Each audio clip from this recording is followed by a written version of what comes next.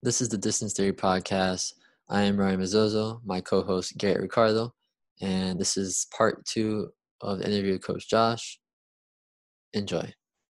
Because I think it's actually interesting though, because like your high school times were good. They weren't, state champion or anything like that. Yep. And we were just talking about you want to be a college coach one day. What, like, because even me, I wasn't the greatest high school. I didn't even run for college. How what do you do to, because like you have USATF level, I don't know what you got everything. But like just talk about like all those other classes you've taken and like you're meeting all these coaches and like you at the end of the day trying to be a college coach, which I'm guessing that's your ultimate goal. Okay, so correction. Ultimate goal is personally is to be arguably the best 800-meter coach in the world. I don't know what path it takes to get there. Per se, it's just constantly producing good athletes in those disciplines and trying to get better. Year in, year out, day in and day out. However, I have to get better and doing it the right way. That's the key. I always wanted to win a national championship in college.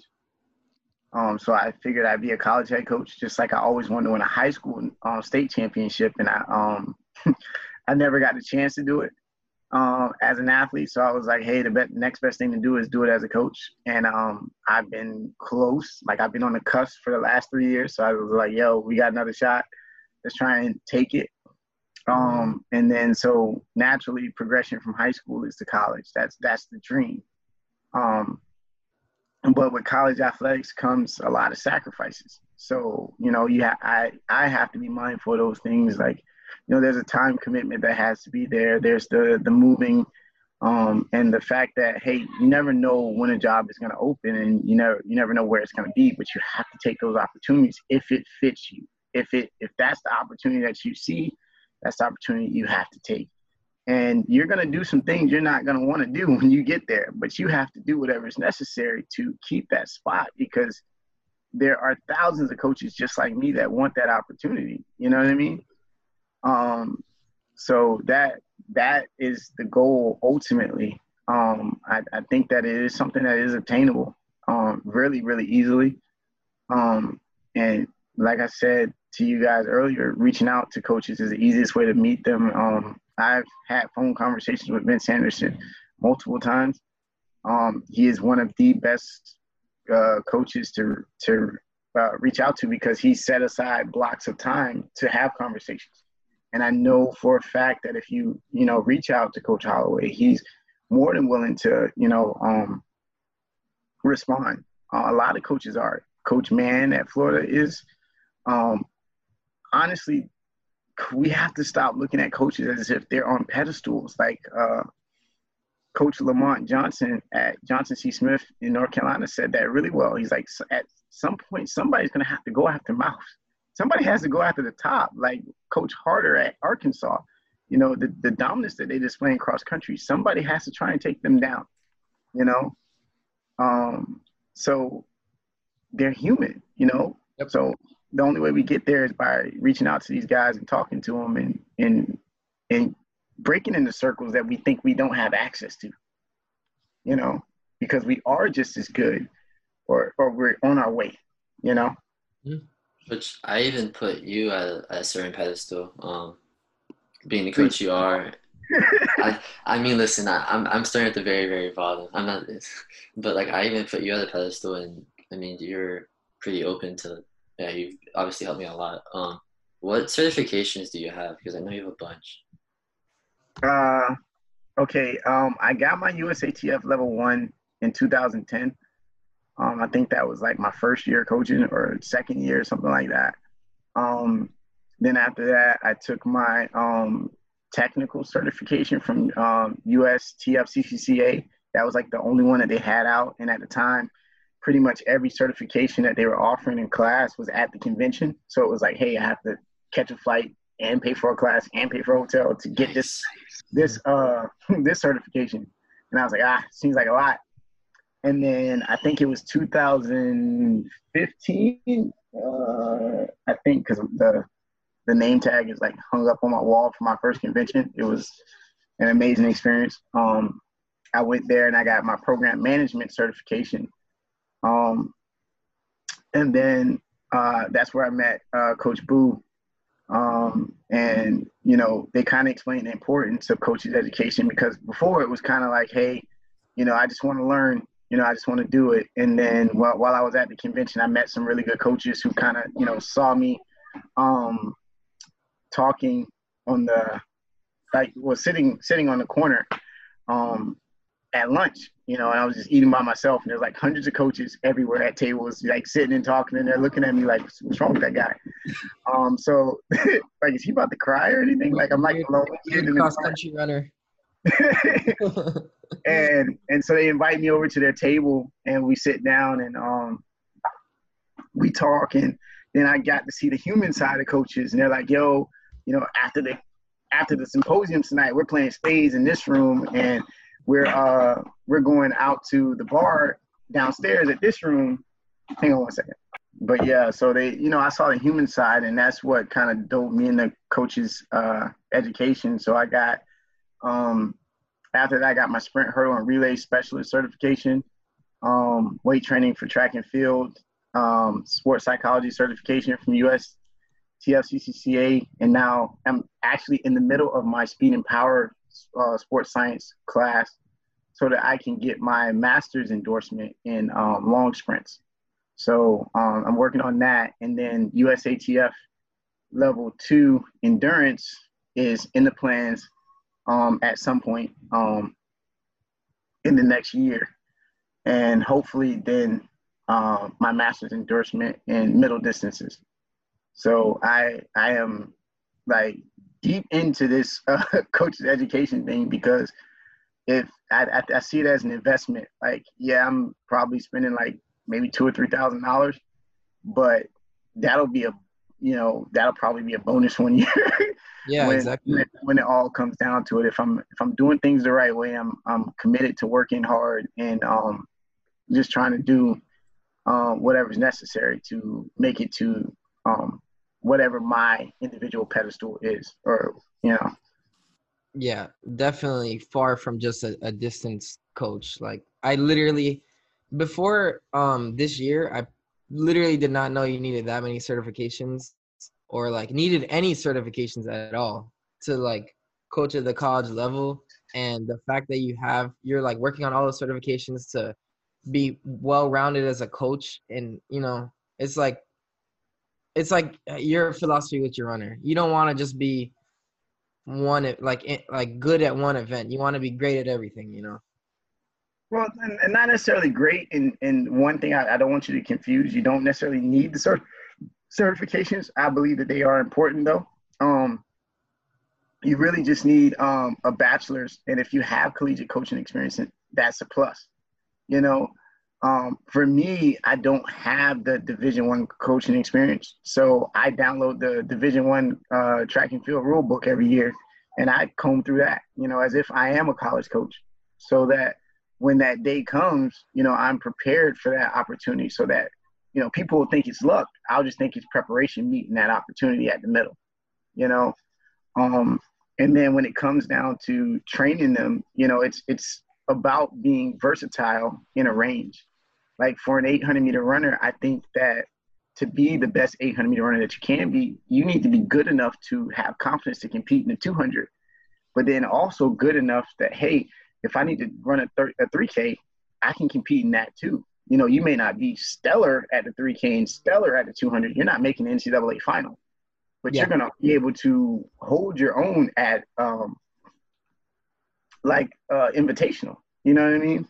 And if you can do those things, why don't you have the confidence to, run a first lap for a female in 57 or 58 seconds and separate yourself from everybody else in the NCAA or everyone else in the world, Yeah, you go ahead. I was gonna say, because the first two episodes we've done have been distance runners, and both of them, there was a reason why they're one of the top distance runners in their high school. And just off what we were just talking about right now, there's a reason why you're one of the best coaches.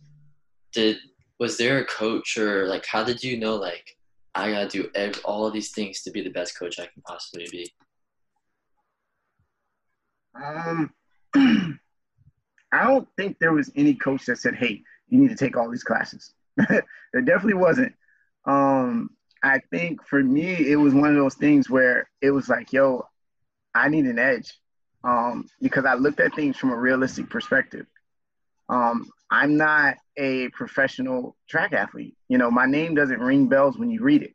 Mhm. If I put a resume on somebody's desk, and a guy that ran for 4 years at XYZ University has his resume and they look similar, who are you going to go with? You're going to go with the name who, when you Google it, it's going to ring something. Mhm. So it's like, hey, I need an edge. I need to figure out what that is. And then when I got to Fort Lauderdale High School, I was young. So a lot of coaches, that were available didn't want to coach with me. So I had to do most of that stuff myself. So then it was like, hey, well, I'm gonna step up to this task. I'm not gonna tell the sprinters you can't come out and make this a distance program. I'm not gonna tell the distance kids I'm gonna ignore you during track season. I'm gonna figure out a way to make this work and find success. And then when I had, that first year was just a girls program and we saw success, then I inherited all of the boys that next year. And then, you have this combined program and you're coaching all these events on the track. You need to know what you're doing. You can't do a disservice to these kids. So it's like, hey, the Altus short sprints course, I've done it. I've completed it. The Altus sports course for shot and disc, I'm in the process of doing it because I need to know in order to produce. I can't short service a kid because I did not want to be that kid. I never want to look a kid in the face and have to say, hey, I did the best that I could and lie.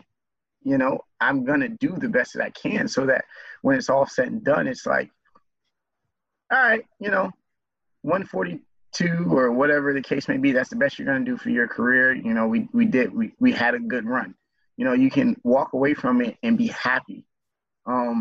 That's one of the things that I'm most fortunate with. Like I think there's only one exception in the 10 years where I could say, like, I don't think I did my due diligence.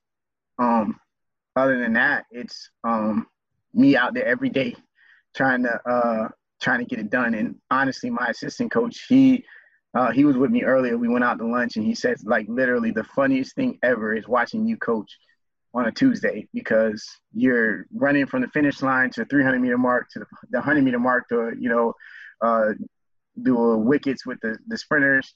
And then you go back to the 200-meter mark because you're 400 guys over there. And then you got the hurdlers at the 300-meter mark. And then the distance runners are coming around for a lap and you're trying to beat them over there so you can yell out splits. It is the funniest thing ever. And I'm like, or you could help, But he's got his group. So it's like, when you work hard, your assistants work hard. So they're putting out, product, like really good product, him and my pole vault coach and my jumps coach. And they're putting out good product every year because they see me doing it. And I've learned that lesson from other aspects of life off the track. If people above you work hard, you're going to feel bad if you're not working as hard as them. You know what I mean? Yeah. So obviously one of your goals is to eventually, coach college. Have you had any, opportunities to coach at the next level or? I have, the last couple of years, I have gotten a couple opportunities. They came at the wrong times, and I feel bad saying that because there's never a wrong time because you never know when it's going to come. Yeah. But they came where I knew I was on the cusp of something big, and I wasn't 100% invested into the opportunity at the time. And I knew that if I took the opportunities, I would be looking back at the high school and saying, hey, I didn't finish. I need to help these guys. And if I'm not 100% invested in what I'm doing, I don't want to get into it. You know what I mean? Like I never want to like I said, I never want to shortchange someone. And that would go for an employer too. So if a college were to say, hey, you know, we want you to come here and represent our school. I'm going to do it to the best of my ability. In everything that I do, the Twitter profile totally changes the moment I sign a contract. You know what I mean? And the colors change. But, you know, right now in my heart, I'm bleeding blue and white. And, you know, I'm doing some special things with some kids there. And I'm planning on finishing it out this year. And once this year is up, then that's when I start to, you know, look at other opportunities possibly. But if they don't come, I'm fully invested in what I'm doing right now. So it's not, you know, a big thing for me. And yeah, and I think that's just a hard decision to make, because I feel like every other year you kind of get that one athlete where like, hey, like this kid's really talented. I think I need to stay and keep coaching him because I don't want to leave him in the wrong hands and him not reach his potential. But Like you. What? You agree? Like you? No, like you. Like me? Well, yeah. So, yeah, I mean, personally, I think that, I mean, it all worked out in the end of the day. But, like, I mean, my senior cross country year, and life happens, you know, life hits you. And my coach had a job opportunity and he needed to move his life forward. And I understood that, obviously. But, like, you know, it's hard to leave a kid in that position because I was guessing and coaching myself, you know, and Ryan was kind of helping me out. But that was my internship. Yeah. But so I guess get an A for that, by the way. I'm just saying. Wow. that you get an A for that internship. That was a really good year. It was more him teaching me. Hey, I couldn't tell. I was like, what is he doing? Where did Garrett come from? Like, it was just more me just patting him on the back and being his number one cheerleader. And all right, so I guess you would kind of label it as like a year-to-year type thing. Like, I guess you're not on like a 5-year long-term like coaching contract. It's more of like the year ends and you kind of, you know, measure everything out and weigh your options type thing, or? Well, so so like the last opportunity that I got offered was over COVID. It was actually a couple months ago. And it was a really good opportunity where they were, you know, kind of bringing in a new head coach. And he was really familiar with me. And he was like, hey, you know, Josh, could you come out, you know, come up here and pack everything up and move this way and help me build this program. And I was like, yo, that would be dope. And then I'm sitting there and I'm like, all right, let's sit down and weigh the pros and cons of this. You know, like, hey, you know, you got a couple of talented seniors here. They have the ability to have a really good, solid career. What is the contingency plan? You know, is there a contingency plan in place for if you were to pick up and leave, are these kids all right? And part of me is like, hey, you can't hold your life for them, you know. But then at the same time, I made a commitment to those guys. You know, I gave them my word when they were freshmen, their freshman year at the state meet. I think we ran 8:11 in the 4x8, and we sat in the hotel overlooking the ocean. And that was oh dang, hold up, y'all got money like that? that was a rub to Ryan because we talked about that. But our hotel was on Jack's Beach, and I was like I was sitting there and I was like, hey, we have a chance to win a state title next year. And they came in the room and they're like, hey, coach, you know, and the one kid comes and he says, coach, I want to quit football. And I'm like, why do you want to quit football? And he's like, I want to run 47 seconds. And I said, hey, you don't necessarily have to quit football to run 47 seconds. He's like, well, coach, I keep getting hurt. You know, like, and I said, well, then you need to take better care of your body. And he's like, well, I don't really want to play football. I said, okay, if you don't want to play football, go tell the football coach that. But it's not going to be me saying, hey, you can't play football anymore. So he decides that, hey, he doesn't love it as much as he loves track. And he wants to run track. So that's his focus. And then the other kid says, hey, coach, you know, I ran a really good mile this year. I want to be better. I want to medal next year. I'm glad that we ran a good 4x8, but I want to do more. you know, and all the kids come and they tell me their goals and stuff like that. And I say, hey guys, if you're committed to doing it, I'm committed to staying. I'm committed to being here as long as you guys are here to see you guys through this. And we had a heart to heart. So I was like, hey, we're gonna stick this out. These kids are seniors now. They've progressed really well over high school. And I want to see those guys through. And then at the same time, Fort Lauderdale High has never won a girls' state championship. That is something I'm committed to doing. And I have a really, really talented group of young girls all across the board right now that are sophomores that I want to kind of put them in position. And if I were to get a job, I kind of know who I would bring in to finish the job for me. So I'm not too hung up on them. But at the same time, if you know, the opportunity's not right, I'm going to see that one through too. You know, and then I'm going to go kicking down whoever's door necessary to like, hey, I'm going to pull out, I'll rake the pole vault mats or I'll rake the grass every day, or I'll sweep the locker rooms if you give me a spot. Let me hold a stopwatch over here, at XY University, so I can, get my foot in the door. But there are goals that I set that I want to accomplish first.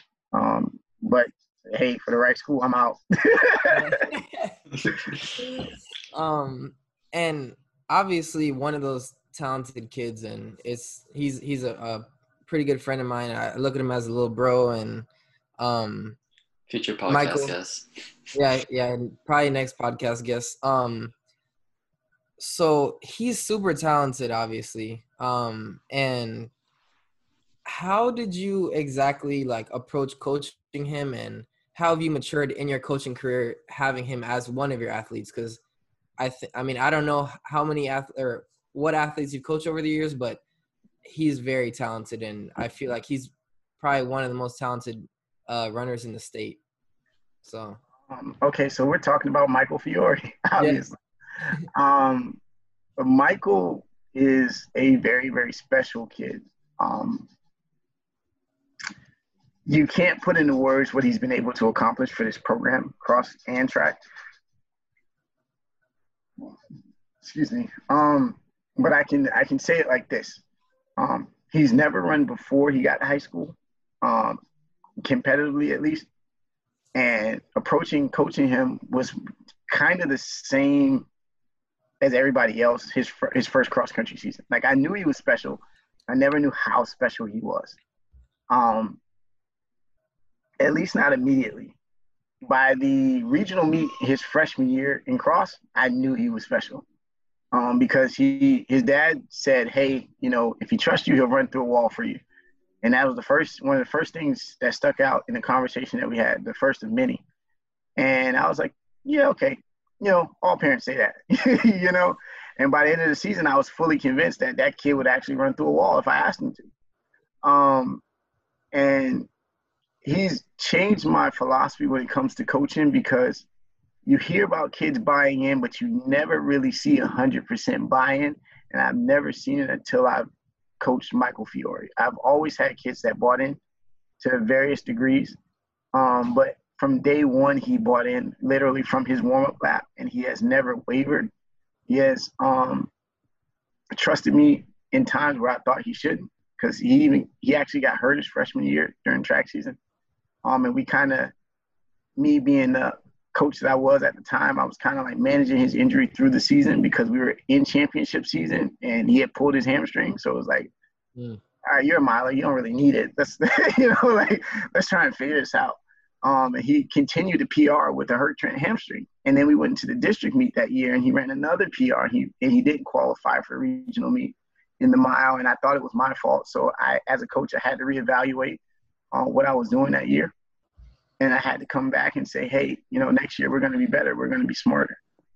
And we're going to take what we've done this year, and that is going to be a standard. And then we're going to open our season next year better than where we started. And we try to do that every single year. And I think for the most part, we've been successful. I think in the 3 years, or this is his fourth, in the 3 years that he's been here, we PR'd every single year in just about every event. And that's one of the things, like I said, I take pride in, is showing that we can constantly get better. and that he can continue to push his limits. We ran yesterday the Spanish River Invitational. He ran 15:39 by himself, literally from the gun. And he followed the bike. And then after the race, he was like, Coach, what I run? And I'm like, 15:39. He's like, oh, man, I'm upset.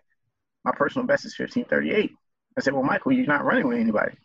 He said, well, Coach, you said that doesn't matter. I should push it either way. I was like, yeah, you're right. I did say that. So I gotta remember what I'm saying, in the moment. But these are the things that we're taught, and that we're teaching, is that we have to keep going. We have to keep seeking goals. And one of the things about him is that I taught him like I was taught: always set a goal, chase after it relentlessly, and then when you get it, set the bar higher.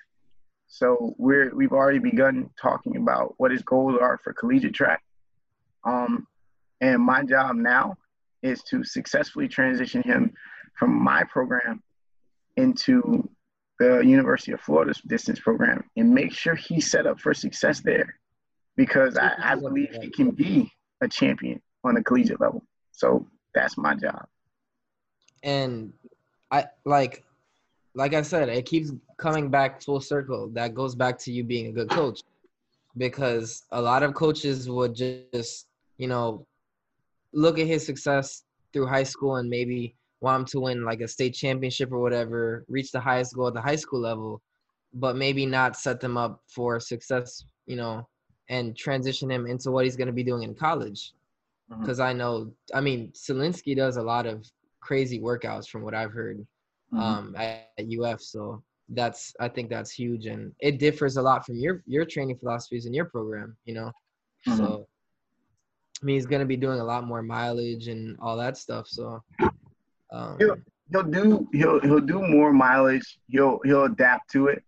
Like me and Coach Solinsky had very long talks about during the recruiting process. That's one of the things that I really, really respect him for, because that's a lost art, reaching out to the coach to see what the athlete was actually doing, what made them successful in order to continue to make them successful. Yep. And I think he'll adapt to anything. There are things that we've done this past few months that we hadn't done in years prior. We just started bringing tempos into the training program. We just started bringing longer repeats, like 2K repeats in last year, just to see how they would work. And we couldn't do it as many at first. And, so we went back to 800-meter repeats, but now we're stronger. Now we can do those things. And it was just like, hey, I had to look at his overall training age and say, hey, this kid's only been running this is his fourth year running competitively. And if we want him to go for 8 more years, we need to do it a certain way. We need to be, I wouldn't say meticulous, but we need to take our time and do it the right way. If he doesn't win a state title, it's not going to deter him from winning an SEC championship. Exactly. Yeah. What looks better, an SEC championship or a state title? Exactly. There are hundreds. There's 50 states in the U.S. There are 50 state champions. Well, let's say there's more. Let's say there's 4 classifications in every state, right? 50 states. There's 200 state champions every year. But there's only one SEC champion every year. There's only one NCAA champion every year. So it's not that it's not important. It's not that we don't care about those things. It's that at the end of the day, we're focusing on getting better as an athlete. Like whatever his mark was last year, we're focused on beating that and lowering it as much as we can. And I've always had a philosophy. It comes from, Coach Whitfield and Coach Spann. When they coached me, it was always put a mark up that no one else can beat. Then you don't have to worry about the other people in the lanes. You just have to do you, Yeah. So that's what we always try to do. We try to just run our race and be successful doing the things that we do. Yeah, and I was going to say, like, for example, like, the state titles are insignificant in the long run. Like, I come to CSU never having won a state title, and 3 guys on my team are state champs in their respective class or state. And it's like, well, damn, like, did it really mean that much in high school? Like, obviously everybody wants to be a state champ. It's one of the highest things you can achieve as a high school athlete. But at the end of the day, they're bigger fish to fry, you know? I'm not discounting a state championship, because if Of that's course your not. goal, Yeah. that's what you should shoot for. Like, don't get me wrong, I wanted to run 144 in the 800 in high school. That, you know what I mean? That Yeah. makes no sense. You know, I totally disrespected the event when I said that as a freshman. Yeah. But those were the things that made me the coach that I am. You know, it wasn't about, just the mark. So, my first 800 I ever ran, I remember it clear as day. I think I ran 227. It was terrible. I think I took the first lap out sub 60, and I crashed and burned because the the number one ranked 800-meter runner in the state was my teammate, and he made sure we knew it that day. And I ran 227. And I was, at the end of that year, I was sitting in front of the computer and I was typing my goals for the next year. And I was like, I'm running 144 before I leave high school. It didn't matter that I couldn't win a dual meet. It didn't matter that I couldn't win my conference. I knew what the end goal was. So that same philosophy goes with coaching. I never ran 144. Yeah. But I kept that mentality. Hey, let's keep getting better, whatever the case may be. So that next year I ran 210. And that next year after that, I ran 204.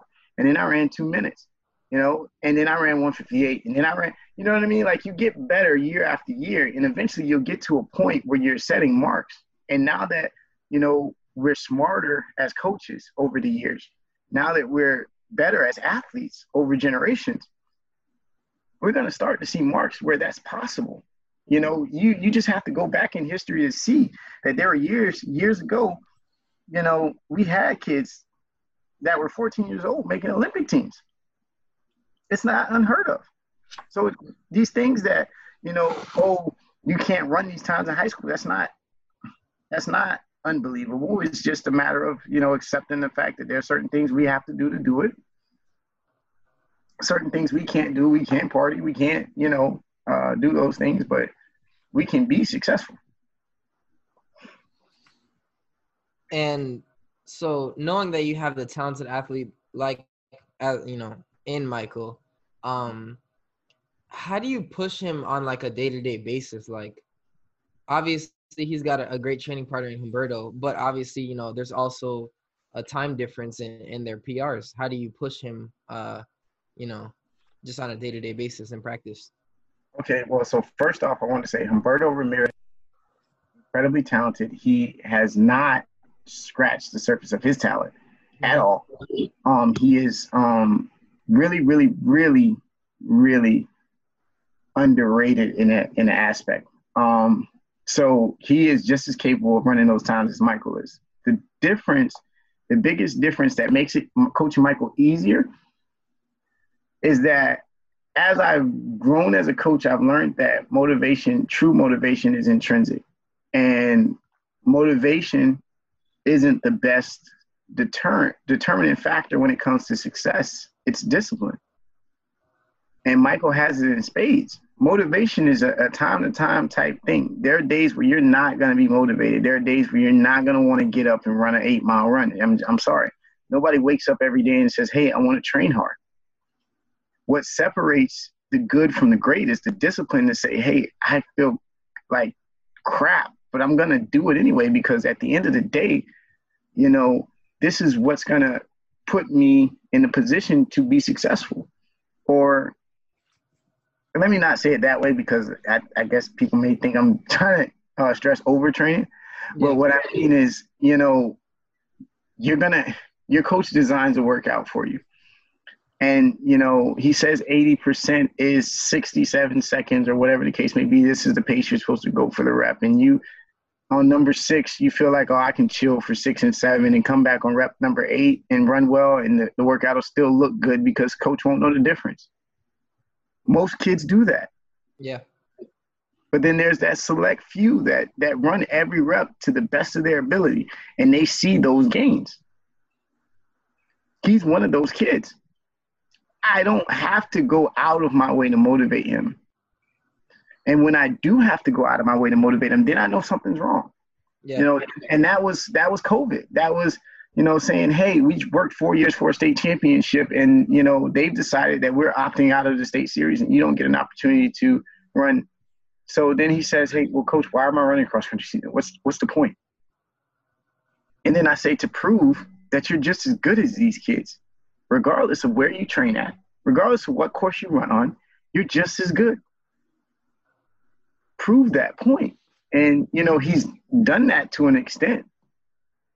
And that's a whole nother topic we could talk about. That just infuriates me every time I hear that y'all can't compete in the state meet, which it's robbing him of an experience. It's life. I mean, do I want to run? Yes. Do I want to compete for us? Do I want him to compete for a state title? Yes. Are we going to get it? No. So we have to move in the other direction. Mm-hmm. It's as a coach, part of my job is now focusing him on what opportunities we do have, and saying we can still be successful, because at the end of the day, there are times, and track and field is a good example of this, where the number one runner and number one ranked person in the world isn't the Olympic champion. 2016, Kenny Harrison falls in the Olympic trials in the 100-meter hurdles. Crushed. Her coach finds a way to bounce her back. And then a few weeks later, in I think the London Diamond League meet, she sets the world record in the 100-meter hurdles. So who's number one in the world? The Olympic champion or the world record holder? The best to ever do the event. You know what I mean? There are times where that happens. So just because you don't get to go to the big dance doesn't mean the season is over with. And that's a lesson that he learned this year. Go ahead. So you want to do one question each, because I know we're short on time. Yeah, and then we'll go with the rapid fire questions. So our first conversation, I'm pretty sure we ever had, we were talking about how do you know to tell your kids, after, I remember you told me after a race, you didn't talk to your kids for I think it was a state meet, so you didn't talk to them for a whole day because you didn't know what to tell them. Mm-hmm. How does that, because that's the most fun part to me as a coach, is after a race, you gotta give them feedback because they're looking for you and that, they're waiting for your response. What is that process like? So I try not to go into detail. Okay. Right. Yeah. I'll ask them for feedback. I'll tell them, walk me through the race, because there are times where we're in high school, right? So we're doing multiple events. So I'll say, walk me through the race. And I ask them, how do they feel?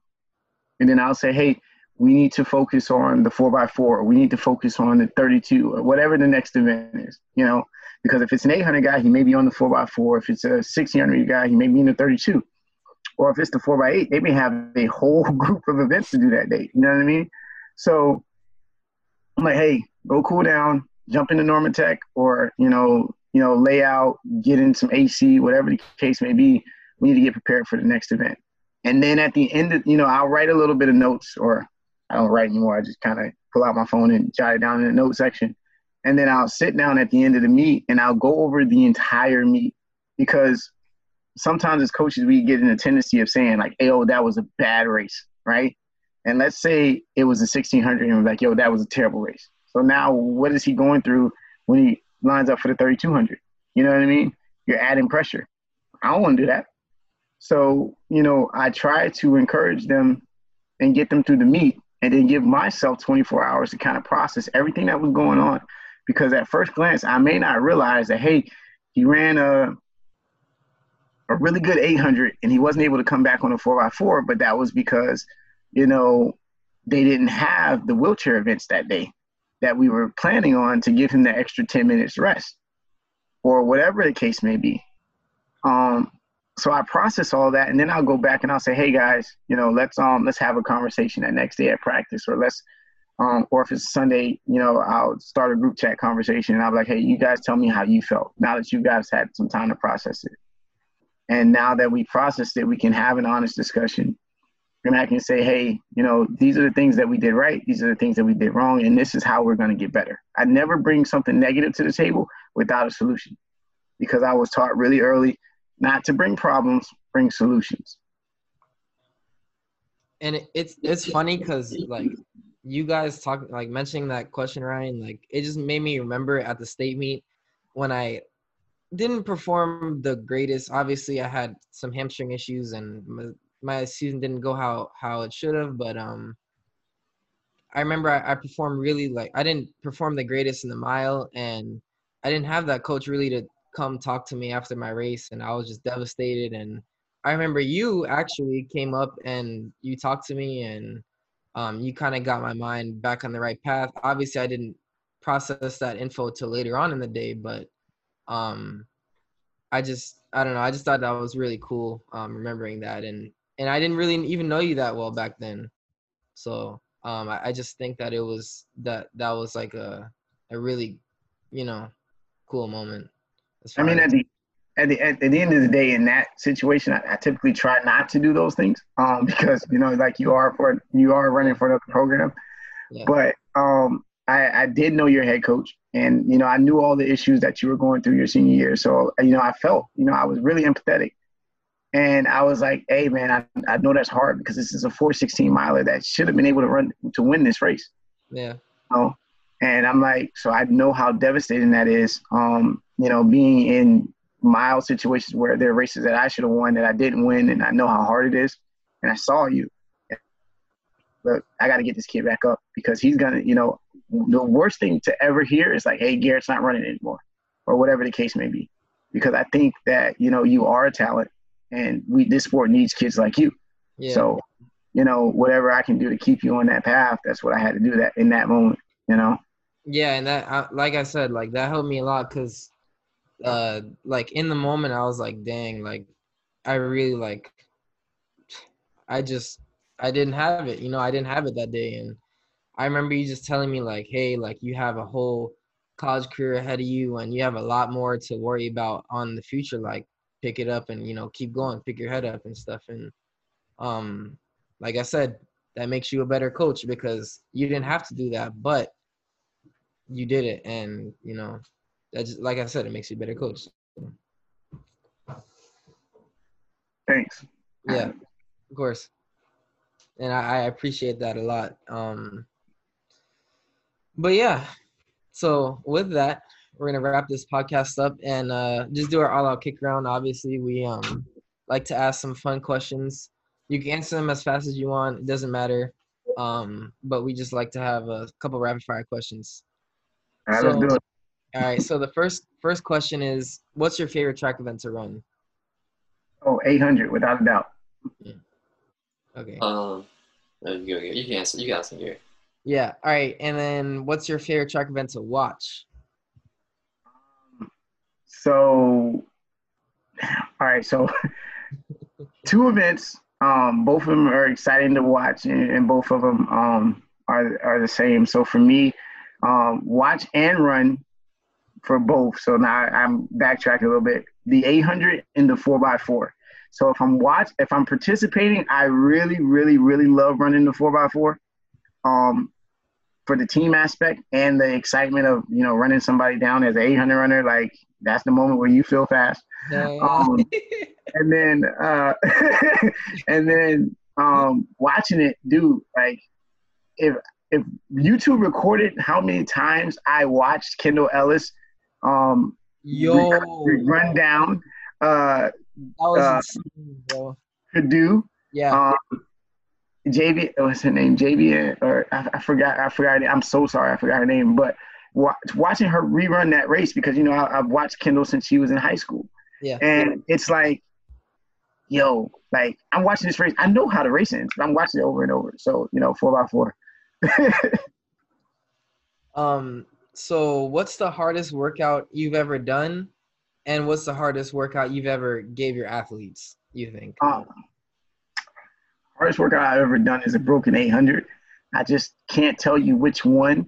Or broken 8, it's a broken workout. I've done broken 8s and I've done broken 7s. I want to say broken 7s was harder than broken 8s because the way Coach T broke them down, it was 350, 350. Oh. And it was like 52-second pace for both of them. And then the rest is the 50-meter jog. It's not a 50-meter walk. It's a 50-meter jog.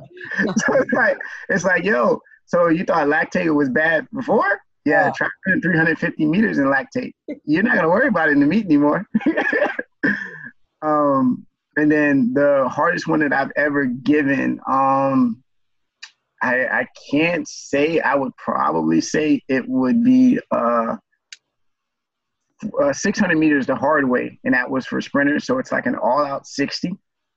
And they're running it shuttle style. So they literally only have, let me see, 60 is like 7 seconds times 4. So they have like 28 seconds rest in between each 60, and all of them are all out, and they have to do 10. I literally, every time we do that workout, I have no one standing afterwards. I know it's a workout that's necessary, but I'm never the one to try and kill kids at workouts. Of course. At workout, every time, everybody's laid out, and I'm just like, I question whether or not it's a good workout every time, but it does the job. Yeah. So the next question is, what are your favorite running shoes? Oof. I'm a Pegasus guy. I'm a Nike Pegasus guy. Now, there are some ASICs that I love. I just don't know what the model are. So. Okay, and this isn't on here, but I just thought of it. When was the last time you ran? Yesterday. Yesterday when I caught a cramp running from the 2 mile mark. Coach Josh were sprinting to the mile marker yesterday. Oh my God, we were gassed. Every cross country meet is the last time that I run. I want to get back into the habit of running because I did challenge Michael and Jaden to a 600 meter race right after they graduate. I know I'm going to get dragged, but if I can just go through at 52 for the 400, I don't even care what my last 200 looks like. So it's like, yeah, I feel good again. I can go through at 52 again. That's going to take all of the rest of the year to get. Oh yeah, you'll never be able to run again. Exactly. And then final question: what was the proudest moment of your coaching career? Ooh. This doesn't have to. Yeah, this doesn't have to be like a race, or it could be anything as far as coaching, like getting athletes to college, or whatever. 2 things if you want. Yeah. I got 2 for me, so. This is gonna sound weird, right?